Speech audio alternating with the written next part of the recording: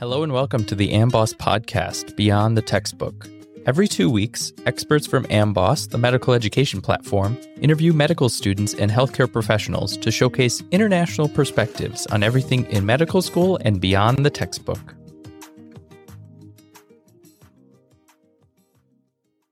Hello and welcome to this episode of the AmBoss podcast, Beyond the Textbook. I'm your host today, Dr. Tanner Schrank. And today, in this special edition, we'll be walking through the AmBoss Clinical Clerkship Guide to make sure that you're fully prepared for all of your different clerkships in the different wards, and so that you can feel more confident in seeing patients. We'll cover the different clerkships that you can expect to find yourself in during your last couple of years in medical school. We'll cover the top 10 topics for each of those clerkships to make sure that you're fully aware of what you need to know before getting on the ward. We'll take a look at how to write a patient note, and we'll see an example of a daily progress note. So if you aren't in your clerkships yet, just a brief background on them. In the US and other countries with 4-year medical programs, usually the last year or the third year is spent between different wards, like internal medicine, surgery, pediatrics, spending between 4 and 12 weeks in each clerkship, actually getting a taste for what it's like to be on the medical team, to participate in inpatient care and outpatient care, and under the supervision of professors or preceptors or attendings, you get actual hands-on experience. So in other places, in 6-year programs, this is classically the last year or even the intern year after graduating. Either way, we'll call this your clinical year in the wards. So what you need to prepare for is seeing patients. We call this pre-rounding and then rounding. You need to prepare to write up a patient note after you take a history and physical. And then usually your preceptors or attendings will ask you to present your patient to the team, which you can use your notes to prepare for. Sometimes you'll be able to place orders for your patients, or at least you can weigh in on what you think would be the best treatment options. Sometimes you have to do an overnight call duty, and you might need to be evaluated with an exam at the end or during your clerkship as well. So all of this is covered in the clerkship guide, along with some very helpful AmBoss study plans at the end. So we'll put a link to that in the description so you can follow along or follow up after listening to this episode. Now, we'll dive into the different clerkships. First up, internal medicine. Typically, this lasts for 8 to 12 weeks. Your work will be inpatient, and it can be anything from acute to chronic diseases among adults. The top 10 topics you need to make sure you know to feel prepared would be diabetes mellitus, acute coronary syndrome, congestive heart failure, the ECG, hypertension, anemia, pneumonia, chronic obstructive pulmonary disease, asthma, and an overview of antibiotic therapy. So in this clerkship, you'll usually learn how to take a history and physical. You'll establish diagnoses. You'll see everything from diagnostic tests, ECGs, lab values, all kinds of imaging, and you'll usually be able to assist with or perform actual procedures like placing lines or performing thoracocentesis, things like this. Next, we have the pediatrics clerkship.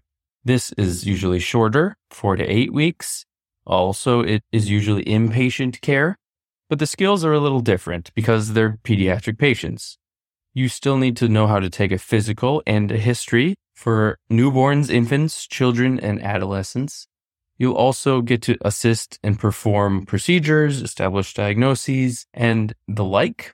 But the top 10 topics for this clerkship would be immunization schedule, child development and milestones, asthma, rheumatic fever, acyanotic congenital heart defects, cyanotic congenital heart defects, congenital immunodeficiency disorders, the newborn infant, congenital torch infections, and inborn errors of metabolism. Next up is neurology, usually about a month, 4 weeks. You'll perform neurological examinations. You'll also have to interpret neuroimaging studies, and you might even be able to assist in a lumbar puncture. It's important to know clinical neuroanatomy and all of the pharmacology that comes with neurology. Your top 10 topics would be overview of stroke, neurological examination, meningitis, seizure disorders, multiple sclerosis, neurocutaneous syndromes, brain tumors, major neurocognitive disorder, cranial nerve palsies, and GBS or Guillain-Barré syndrome. Now we come to psychiatry clerkship. This is 4 to 6 weeks. Usually you have to be familiar with the DSM-5 criteria in order to diagnose these disorders. You should know the mechanism of action of any prescription drugs that will need to be prescribed and their side effects and signs of abuse. You'll also need to practice building a rapport with the patient and their family and work on your professionalism and empathy. The top 10 topics for this clerkship are antidepressants, antipsychotics, psychotherapy and defense mechanisms, major depressive disorder, bipolar disorder, anxiety disorders, schizophrenia, alcohol-related disorders, substance-related and addictive disorders, and suicidality. Now we move on to obstetrics and gynecology clerkship, OBGYN, 4 to 8 weeks usually. Again, you're seeing inpatients. You can also be outpatient.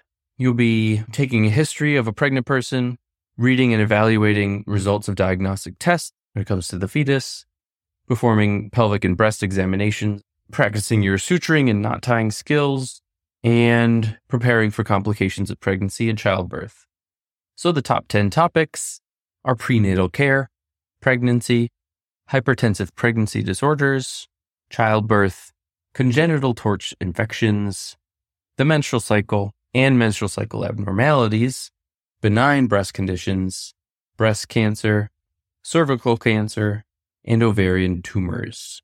We move on to the surgery clerkship, 8 to 12 weeks usually. You will practice all that comes with surgery, obtaining a full medical history and physical before the operation. One of the most important things you'll need to practice is how to scrub in and learning about sterility and maintaining a sterile field. You will, of course, assist in surgeries, whether that's suturing, retracting, guiding laparoscopic cameras, and you'll need to know common acute and chronic diseases that require surgical evaluation. The top 10 topics that you should prepare for would be skin and soft tissue infections, acute abdomen, cholelithiasis, choledocholithiasis, cholecystitis, and cholangitis, bowel obstruction, acute appendicitis, diverticular disease, colorectal cancer, gastric cancer, inguinal hernias, and thyroid cancer. And finally, we come to the family medicine clerkship, which usually lasts about 4 weeks. This one, you'll need to practice in depth how to counsel individual patients and their families, and you might assist and perform small procedures. But mostly, you'll need to prepare for all kinds of acute and chronic diseases, preventative measures, and health maintenance. Your top 10 topics for this clerkship have some overlap with the previous clerkships. They are diabetes mellitus, overview of antibiotic therapy, congestive heart failure, pneumonia, breast cancer, anemia, hypertension, chronic obstructive pulmonary disease, asthma, and the menstrual cycle and menstrual cycle abnormalities. Now, one of the most important skills you'll need to practice is how to write a patient note. The purpose of the patient note is to keep track of what happened, to document your thoughts and your medical decisions. Usually it's divided up into the history and physical or admission note and then progress notes. A classic way to organize a patient note is with the SOAP format. SOAP stands for subjective, objective, assessments, and plan. You can practice a patient note within the AMBOSS platform. There's a link in the clerkship guide on how to do this. Now let's go over the SOAP format. First, the subjective part. You start with the chief concern. Why did the patient come in today? You present the patient's history as they tell it. Their past medical history, surgical history, family history, social history, which includes travel, sexual, and drug use, pet exposures, occupational exposures, current medications, and allergies. And then you will need to do a review of systems. So for new patients, you could do a detailed review of systems. And one of the best mnemonics is to just start from the top of the patient and move down. Cover their head, neck, eyes, ears, and throat. Then you move on to the heart, so cardiac and vascular. Move down to pulmonary conditions, gastrointestinal disorders, urinary issues, and then you zoom out to cover musculoskeletal issues, skin, and finally neurological. When you perform a daily progress note, you don't need to cover the entire system, but just note if there are any changes. That's the S, subjective. Now the O, objective. You start with vital signs, things you can objectively test.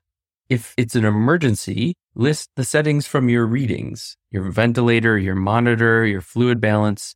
List the patient's general appearance, their pertinent physical examination findings, any lab findings that you may have.